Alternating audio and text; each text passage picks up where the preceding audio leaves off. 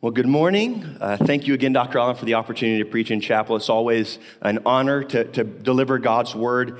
If you have your Bible, if you would, turn to Judges chapter 17. Judges chapter 17, and we're going to look at two chapters this morning. I'm going to attempt to make it to the end of chapter 18, Judges 17 and 18.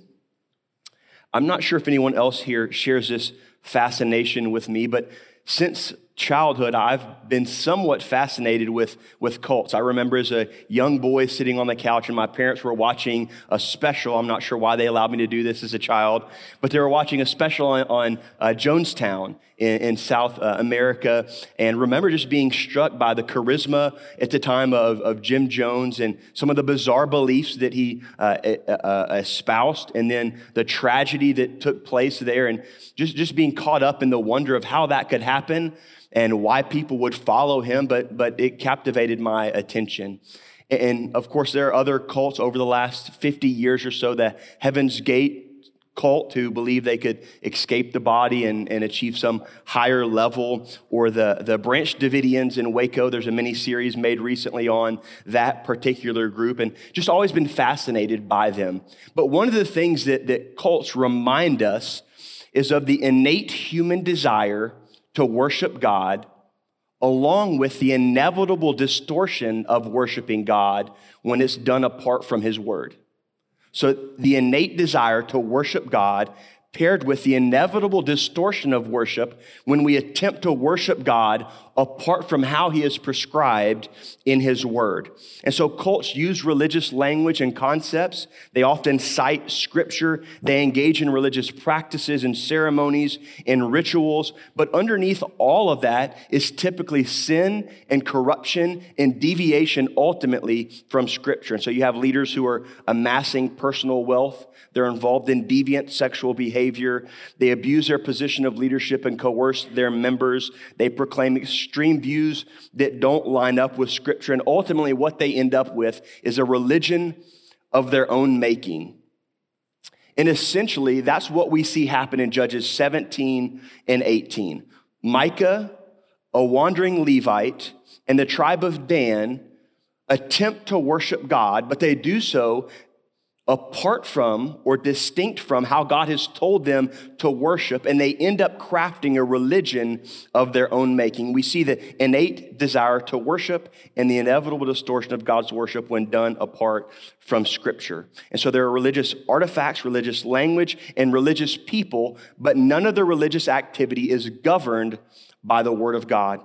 And so it's essentially what I would call twisted religion. And so I want to study Judges 17 and 18 this morning, and I want to identify or note three marks of twisted religion.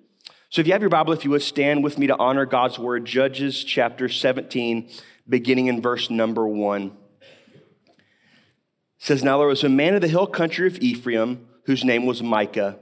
He said to his mother, 'The 1,100 pieces of silver which were taken from you, about which you uttered a curse in my hearing, behold, the silver is with me. I took it.' And his mother said, 'Blessed be my son by the Lord.'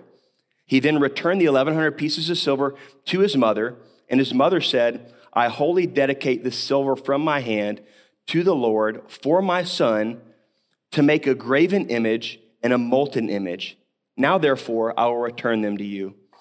So when he returned the silver to his mother took 200 pieces of silver and gave them to the silversmith, who made them into a graven image and a molten image, and they were in the house of Micah. And the man Micah had a shrine, and he made an ephod and household idols, and consecrated one of his sons that he might become his priest." Then the narrator inserts this comment, "In those days there was no king in Israel. Every man did what was right in his own eyes." Verse 7, "Now there was a young man from Bethlehem in Judah, of the family of Judah, who was a Levite, and he was staying there. Then the man departed from the city, from Bethlehem in Judah, to stay wherever he might find a place. And as he made his journey, he came to the hill country of Ephraim, to the house of Micah. And Micah said to him, 'Where do you come from?' And he said, 'I'm a Levite from Bethlehem in Judah, and I'm going to stay wherever I may find a place.' Micah then said to him, 'Dwell with me and be a father and a priest to me, and I will give you 10 pieces of silver a year, a suit of clothes, and your maintenance.' So the Levite went in. The Levite agreed to live with the man, and the young man became to him like one of his sons. So Micah consecrated the Levite, and the young man became his priest and lived in the house of Micah. Then Micah said, now I know that the Lord will prosper me, seeing I have a Levite as a priest. You can be seated. Let me pray for us this morning. God, we thank you this morning for your word that is inspired, your word that is inerrant, your word that is profitable. I pray that as we look at Judges 17 and 18 and we see these distinguishing characteristics or marks of distorted religion, God, I pray that we would examine our own hearts and our own lives. Pray that we would make sure that we're worshiping you in spirit and in truth. We thank you for Jesus. We thank you for his love for us. Thank you for the gospel, his death, resurrection, his ascension, his intercession, and his promise returned. And we love him. We ask all of these things in his name. Amen. Well, the period of the Judges is obviously a dark time. You read these chapters and you think, what is Micah thinking? What is this Levite thinking? We get into chapter 18 and you think, what is this Danite thinking? These are dark days in the book of Judges. But the truth is, if you go back and read, starting in chapter 1, the first 16 chapters aren't any better, and the last 3 chapters are even worse, right? So this entire period is a dark and sinful period in Israel's history. At the beginning of the book of Judges, in chapter 2, we read this cycle. The author lays out the cycle of the book of Judges, and it's a 4-step cycle. First, Israel commits idolatry. They fall into sin and they worship idols. Step number 2, God allows other nations to oppress them, the Philistines, the Moabites. Step number 3, they cry out for deliverance. They ask God to rescue them. And step number 4, God raises up a judge to rescue them. Now, of course, the people inevitably fall back into idolatry and the cycle starts all over again. And honestly, it could be described not just as a cycle, but as a spiral because the judges seem to get worse and worse. The deliverance they provide seems to get less and less until you end up at the back end of Judges 17 through 21 with a nation that is spiritually, religiously bankrupt and morally bankrupt. And in this particular narrative, 17 and 18, we see that religion during this time period in Israel's history has become so distorted and so twisted it is essentially unrecognizable. The people say religious things and they do religious things, but they live for themselves and they do ultimately what's right in their own eyes. And I just want to say that I think this particular text and these particular truths are important for us this morning because we live in a context and we attend an institution that is confessional, that is grounded on the Word of God, and we read religious books and we have religious conversations and we do religious things. But if we're not careful, we can find our hearts far from God, going through the motions and practicing our own form of distorted religion. And so I want to look here at Judges 17 and 18. I want to look at these 3 marks of twisted religion. I want to encourage you to examine your own heart to see if there's any hint of these things in your own life.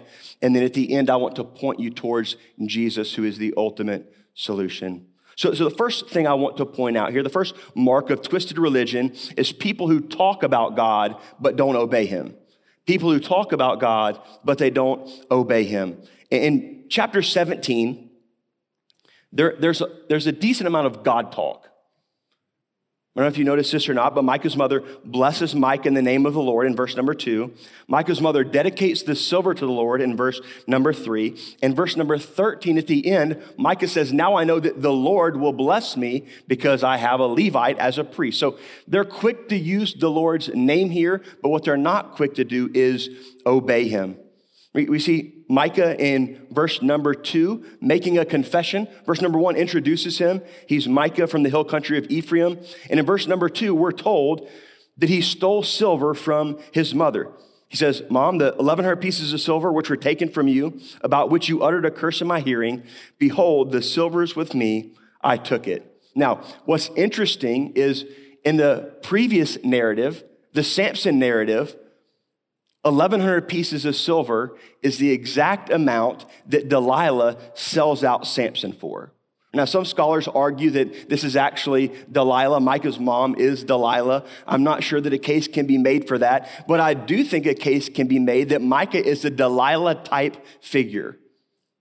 That here's Delilah, who's a Philistine, who betrays an Israelite for a task, for a job. She actually earns that money, even though it's a deceitful wage. And then you have Micah, who betrays not an enemy, but he betrays a family member, and he does it not by earning it, but by stealing it. And so I think the author wants us to see that Micah is actually worse than Delilah. So here's Micah. He steals the silver from his mother, and he confesses to the crime, not because he's convicted, but because he's scared.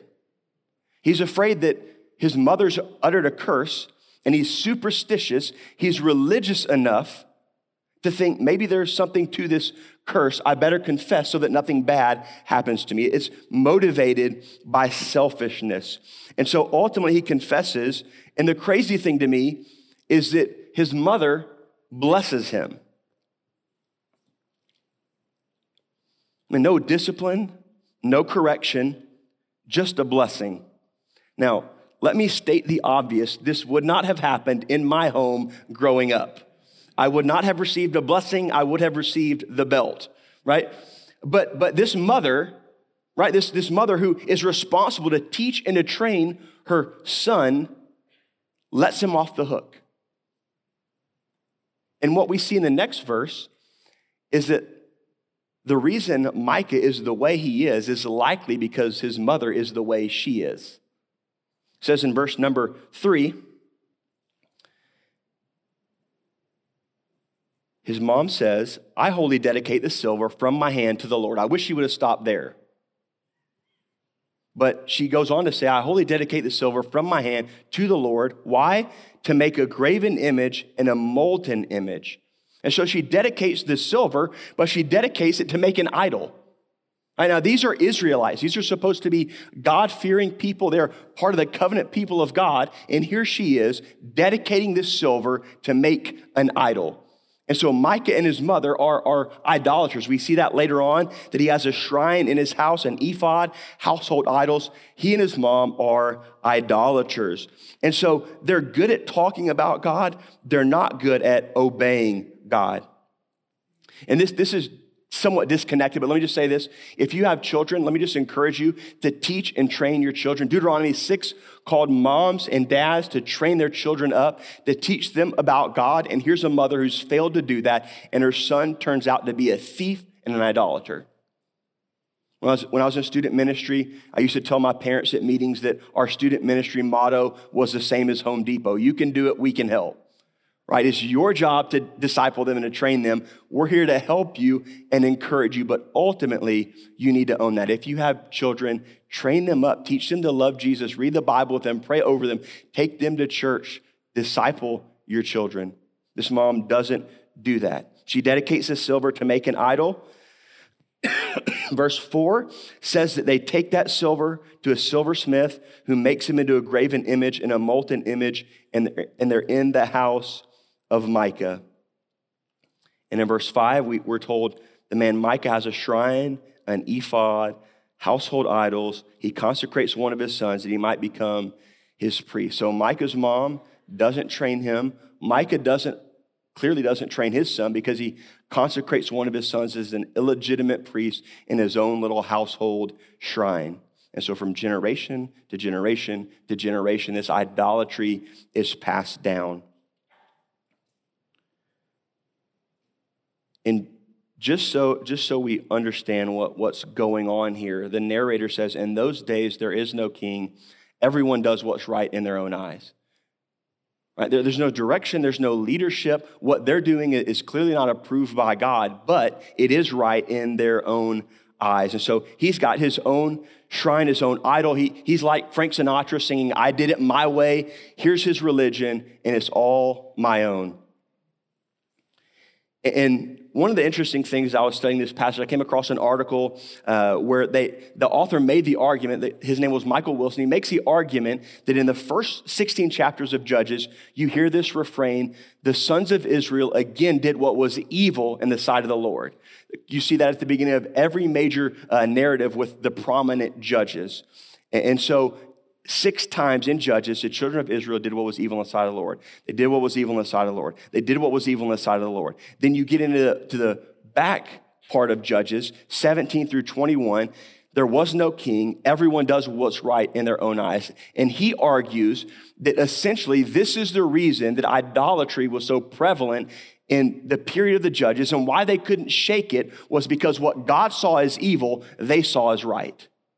God says this idolatry is evil, and they said, no, this is right. This is okay. God is okay with this, and they refused to turn from their idolatry. As a side note, the article was titled, As You Like It, the Idolatry of Micah and the Danites, and I feel like that was a missed opportunity. It should have been titled, As You Wish, in honor of Wesley from The Princess Bride. It wasn't, but anyways, it was a good article, and I think he makes a convincing case that the point here is Israel is committed to idolatry because it seems right to them.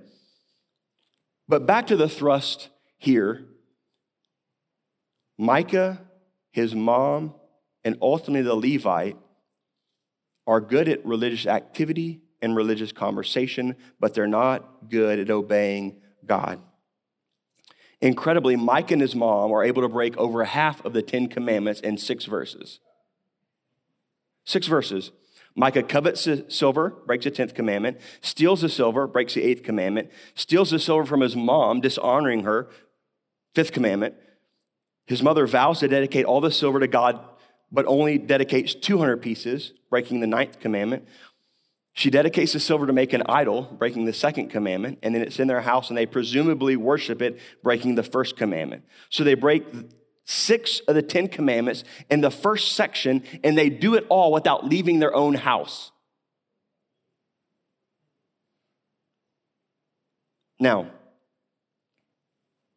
here's where it gets personal. There are a lot of professing Christians who do similar things today. They attend church services. They use religious language. They participate in religious activities. They lift up religious prayers. But in many ways, in many areas of their life, they are not living in obedience to God.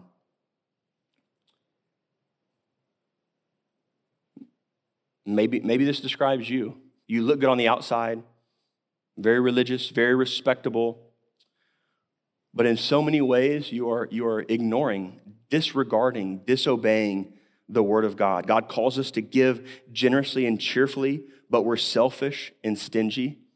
God calls us to share the gospel, but we're afraid or insecure and deafeningly silent. God calls us to grow by studying his word and by praying, but we waste our time on trivial things. God calls us to be faithful to our spouses and to pursue sexual holiness, but we look at pornography and we commit adultery. God calls us to control our tongues, but we lie, we gossip, and we harm others with our tongue. We're religious on the outside. We're engaged in religious conversations and activities, but our lives and our hearts are full of sin. Our lips drip with religious platitudes, but our lives reveal a heart of disobedience. If that's you, you're practicing a twisted religion. God's desire is for his people to pursue holiness, not to live in persistent unrepentant sin. So the first sign, the first mark of twisted religion is our ability to talk about God and engage in religious activities without actually following him in obedience. The second mark is that we use God, but we do not serve him. So we talk about God, but we don't obey him. We use him for our own means, but we don't actually serve him. As this chapter progresses, what becomes clear to us is that Micah has no intention of serving or worshiping God as God has designed. What he wants to do is use God as a means to an end, his own pleasure and blessings. And so when we attempt to use God to get what we want rather than to serve him because he's worthy, it's a sure sign that our worship has been distorted. Verse 7, we're introduced to a young man from Bethlehem in Judah. He's from the family of Judah. He's a Levite. He's staying there, and he goes looking for a home. Got to find a home, traveling to find a home. And he comes across Micah. And Micah asks him, where do you come from? And he says in verse number 9, I'm a Levite from Bethlehem in Judah, and I'm going to stay wherever I may find a place. And Micah can barely believe his luck. He's got to be thinking, I've got a shrine, I've got idols, I've got an ephod. My son, he's kind of a makeshift priest, but this guy, he's a Levite. Surely God will honor me if I can get him to stay. And so Micah makes him an offer that he can't refuse. Micah says, dwell with me and be a father and a priest to me, and I will give you 10 pieces of silver a year, a suit of clothes, and your maintenance. And so at this point, the Levite can barely believe his luck. Micah's looking for someone to run his shrine. The Levite's looking for a place to stay, and it's a match, not made in heaven, but it's a match. And so they link up. And he agrees, it says in verses 11 and 12, he goes in, he lives with the man, and the young man becomes to him, to Micah, like one of his sons. So Micah consecrated the Levite, the young man became his priest and lived in the house of Micah. One of the great ironies here is that the Levites were sanctioned by God to serve as priests after they defended his honor after the golden calf incident. And so one of those descendants who rises to the challenge after the golden calf and defends the glory of God, finds himself in a shrine helping Micah worship an idol. Oh, how the mighty have fallen. And so here's this Levite who agrees to this. And of course we ask, well, why would he agree to this? What could cause this Levite to abandon his commitment to God? And the truth is just a little bit of stuff. A little bit of silver, a little bit of clothes, a roof over his head. It only takes the promise of a few material possessions to get him to sell out. Now, there's a sermon within a sermon here for pastors and missionaries and ministry leaders. This Levite sells out for materialism, but what would it take for you to sell out? What would it take for you to sell out? Money? An inappropriate relationship? A desire to be accepted? A bigger platform or following? Here's this Levite who, here, he takes the money. Later on, when the Danites come by in chapter 18, he tells them what they want to hear. He's a people pleaser that doesn't deliver the word of God. And then later on, when the Danites come back through and they offer him a bigger position, a bigger platform, a bigger congregation, if you will, off he goes running. What would it take for you to sell out? This Levite is a sellout. He's using God here just for material wealth. And Micah's not any better. Micah consecrates the priest, but his logic is, well, God's going to bless me now. I've got a Levite. Now, forget the fact he's disobeyed the word of God, right? He's ignored the command of Deuteronomy chapter 12 to tear down the idols, to burn them up, and to not do what's right in your own eyes, Deuteronomy 12. He's ignored all of that, but he thinks, well, now I've got a Levite. God will surely bless me. Verse 13, now I know that the Lord will prosper me, seeing that I have a Levite as a priest.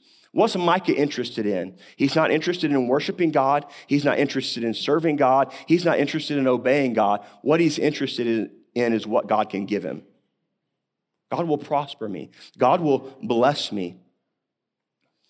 And so Micah's gone through everything that he's gone through because he wants what God can give. God is a means to an end rather than the end, and he's trying to manipulate God to ensure that God is good to him.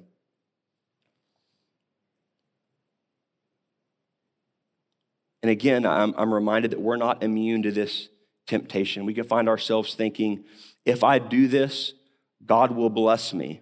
And God's going to hook me up. If I do these things, and surely God will bless me. If I give, God's going to bless my finances. If I go to college class, Spurgeon students, God's going to bring me my spouse. If I take this ministry position, God is going to explode it. God's going to give me everything that I want. And we find ourselves trying to manipulate an angle. But if we find ourselves doing X in hopes that God will do Y, we've embraced a twisted religion.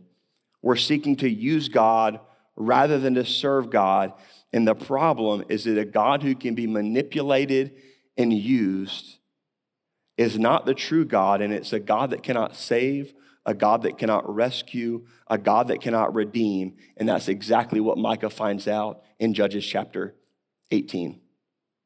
So the last thing here, the last mark of twisted religion, I'm going to move through chapter 18 pretty quickly here, is we consult God, we inquire of God, but we don't actually listen to him. So here's Micah and his mom and this Levite in chapter 17. They use religious language, but they're not interested in obeying God. They've got a shrine, religious trinkets. They're going through the motions, but they're not really serving him. They're using him for their own prosperity and their own benefit. Then here in chapter 18, you have this tribe of Danites who enter the picture, and we're told in verse 1, they're seeking an inheritance for themselves to live in.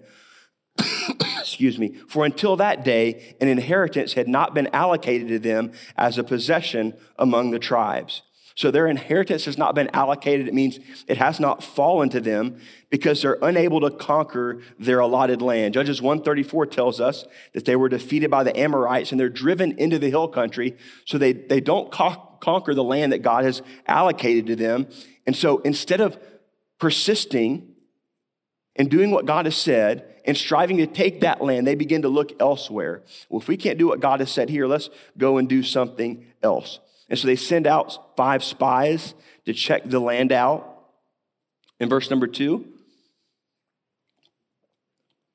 it says, so the sons of Dan sent from their family 5 men out of their whole number, valiant men from Zorah and Eshtaol, to spy out the land and to search it. And they said, go search the land. And they came to the hill country of Ephraim, to the house of Micah, and lodged there. Now, what's interesting about this is it calls to mind other spy narratives in the Old Testament, but in close proximity, in similar language, in Joshua chapter 2, Joshua sends 2 spies to Jericho.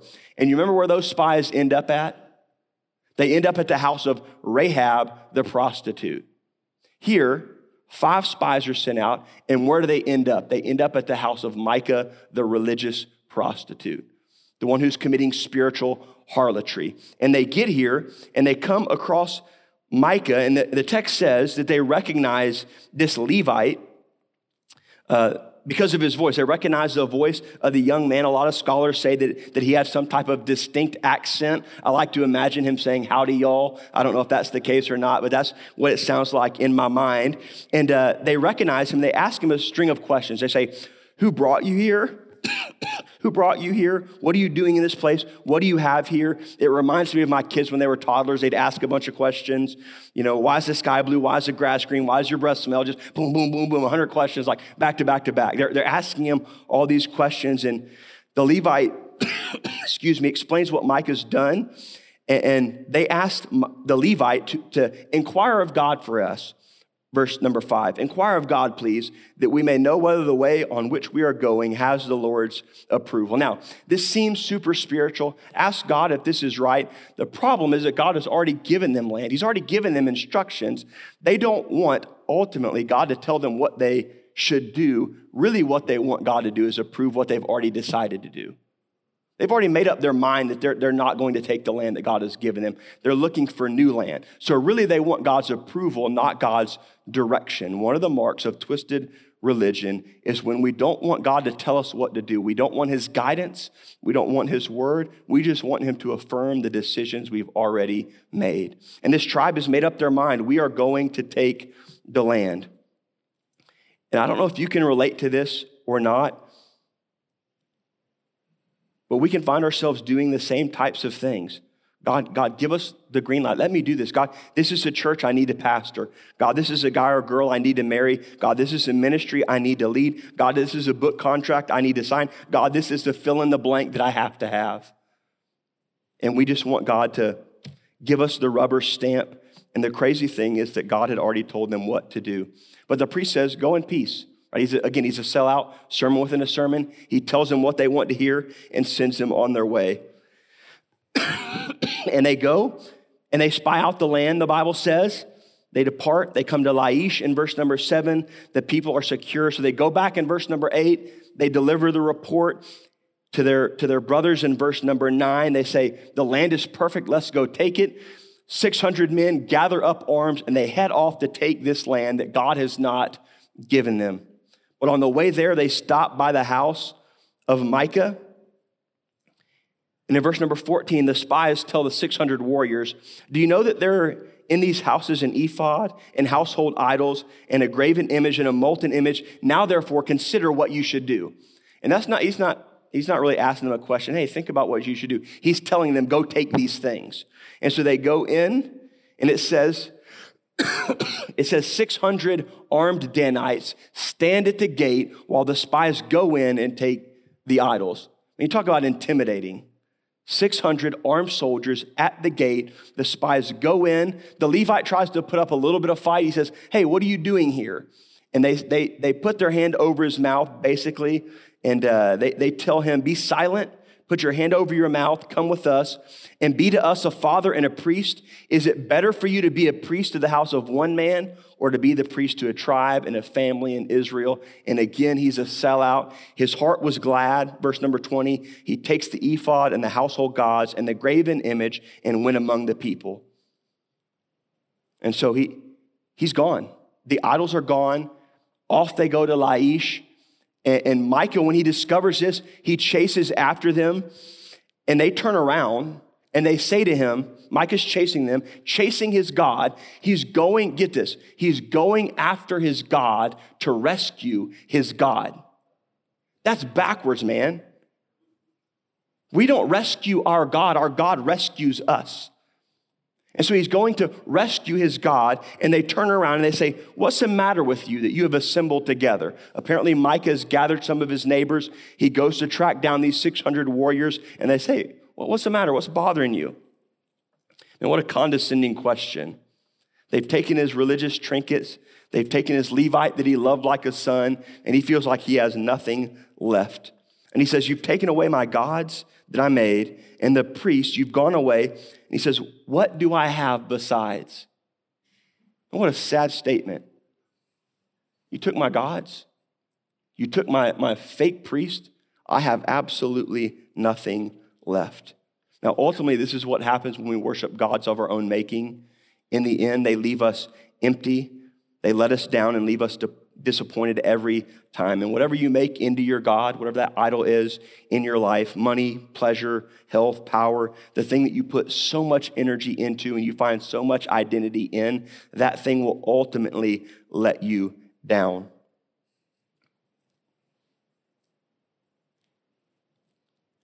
But the Danites, they don't feel sorry for Micah at all. There's no sympathy. They say this to him.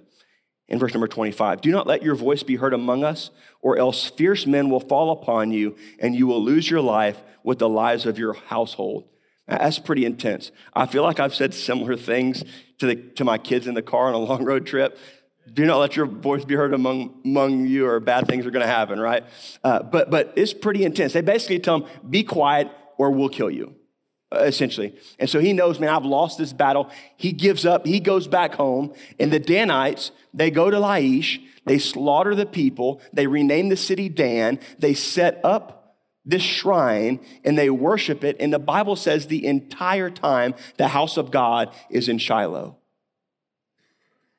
And the people of God are worshiping in Shiloh according to his laws and his commands the entire time. And you have this rogue tribe, you have this pagan Micah, you have this sellout priest who are doing their own thing. All the while, the house of God and true worship is taking place at Shiloh. Everything that's going on here in this sideshow is evidence of twisted religion. And so Judges 17 and 18 clearly reveals the distorted, twisted religion of the nation of Israel during the time of the judges. So people talk about God, but they don't obey him. They use God, but they don't serve him. And they consult God, but they don't listen to him. And as I've tried to argue, I think there are times in our own lives where we can find ourselves doing the same thing. And the million-dollar question is, how do we avoid practicing twisted religion? How do we keep this from happening to us, where we look good on the outside and we go through the religious motions, but our heart is far from God? How do we keep from doing what's right in our own eyes? And I think the answer is found in the fourfold refrain in the conclusion in the book of Judges, because we're told in 17:6 and 18:1 and 19:1 and in Judges 21:25 that in those days there was no king in Israel. I think that's at least part of the reason that Israel struggled so much during this time. Now, ultimately, they would have a king, and some of their kings led them into idolatry. So the solution was a king, but it wasn't just any king. They needed a king who would teach God's law, who would embody God's law, and who would imitate or emulate God's law for them to follow. What they needed, they didn't have this in the Old Testament. They had some good kings, a lot of bad kings, but no perfect kings. What they needed was a divine king to perfectly obey the law, to perfectly teach the law, and to perfectly enable his people to keep the law. And what they needed is what we have, because 2,000 years ago, the divine king was born of a virgin. He lived a sinless, perfect life, obeying God's law in every aspect. He taught God's law with authority. He was rejected by the religious leaders. He was subjected to a mock trial. He was robed with a purple robe and crowned with a crown of thorns. He was placed on a cross underneath a sign that said, "In irony, King of the Jews." He died on the cross for the sins of the world. He rose from the dead in victory, and he reigns over all creation. His name is Jesus. Jesus is King of Kings and Lord of Lords. And apart from him, our lives will be moral and spiritual chaos. We'll always do what's right in our own eyes. Apart from Jesus, you and I will always do what's right in our own eyes. But when Jesus is King, when we trust Jesus, when we follow Jesus, our sins are forgiven, our hearts are made new, his righteousness becomes ours, his obedience is ours. We live differently, not perfectly, but differently, because Jesus is King, Savior, and Lord.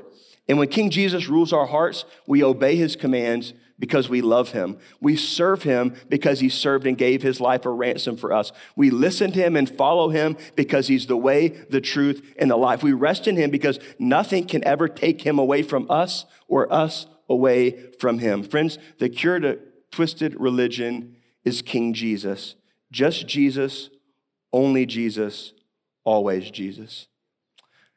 God, we thank you for this passage. We thank you for Jesus. We thank you for his humble life. We thank you for his death on the cross. We thank you for his resurrection.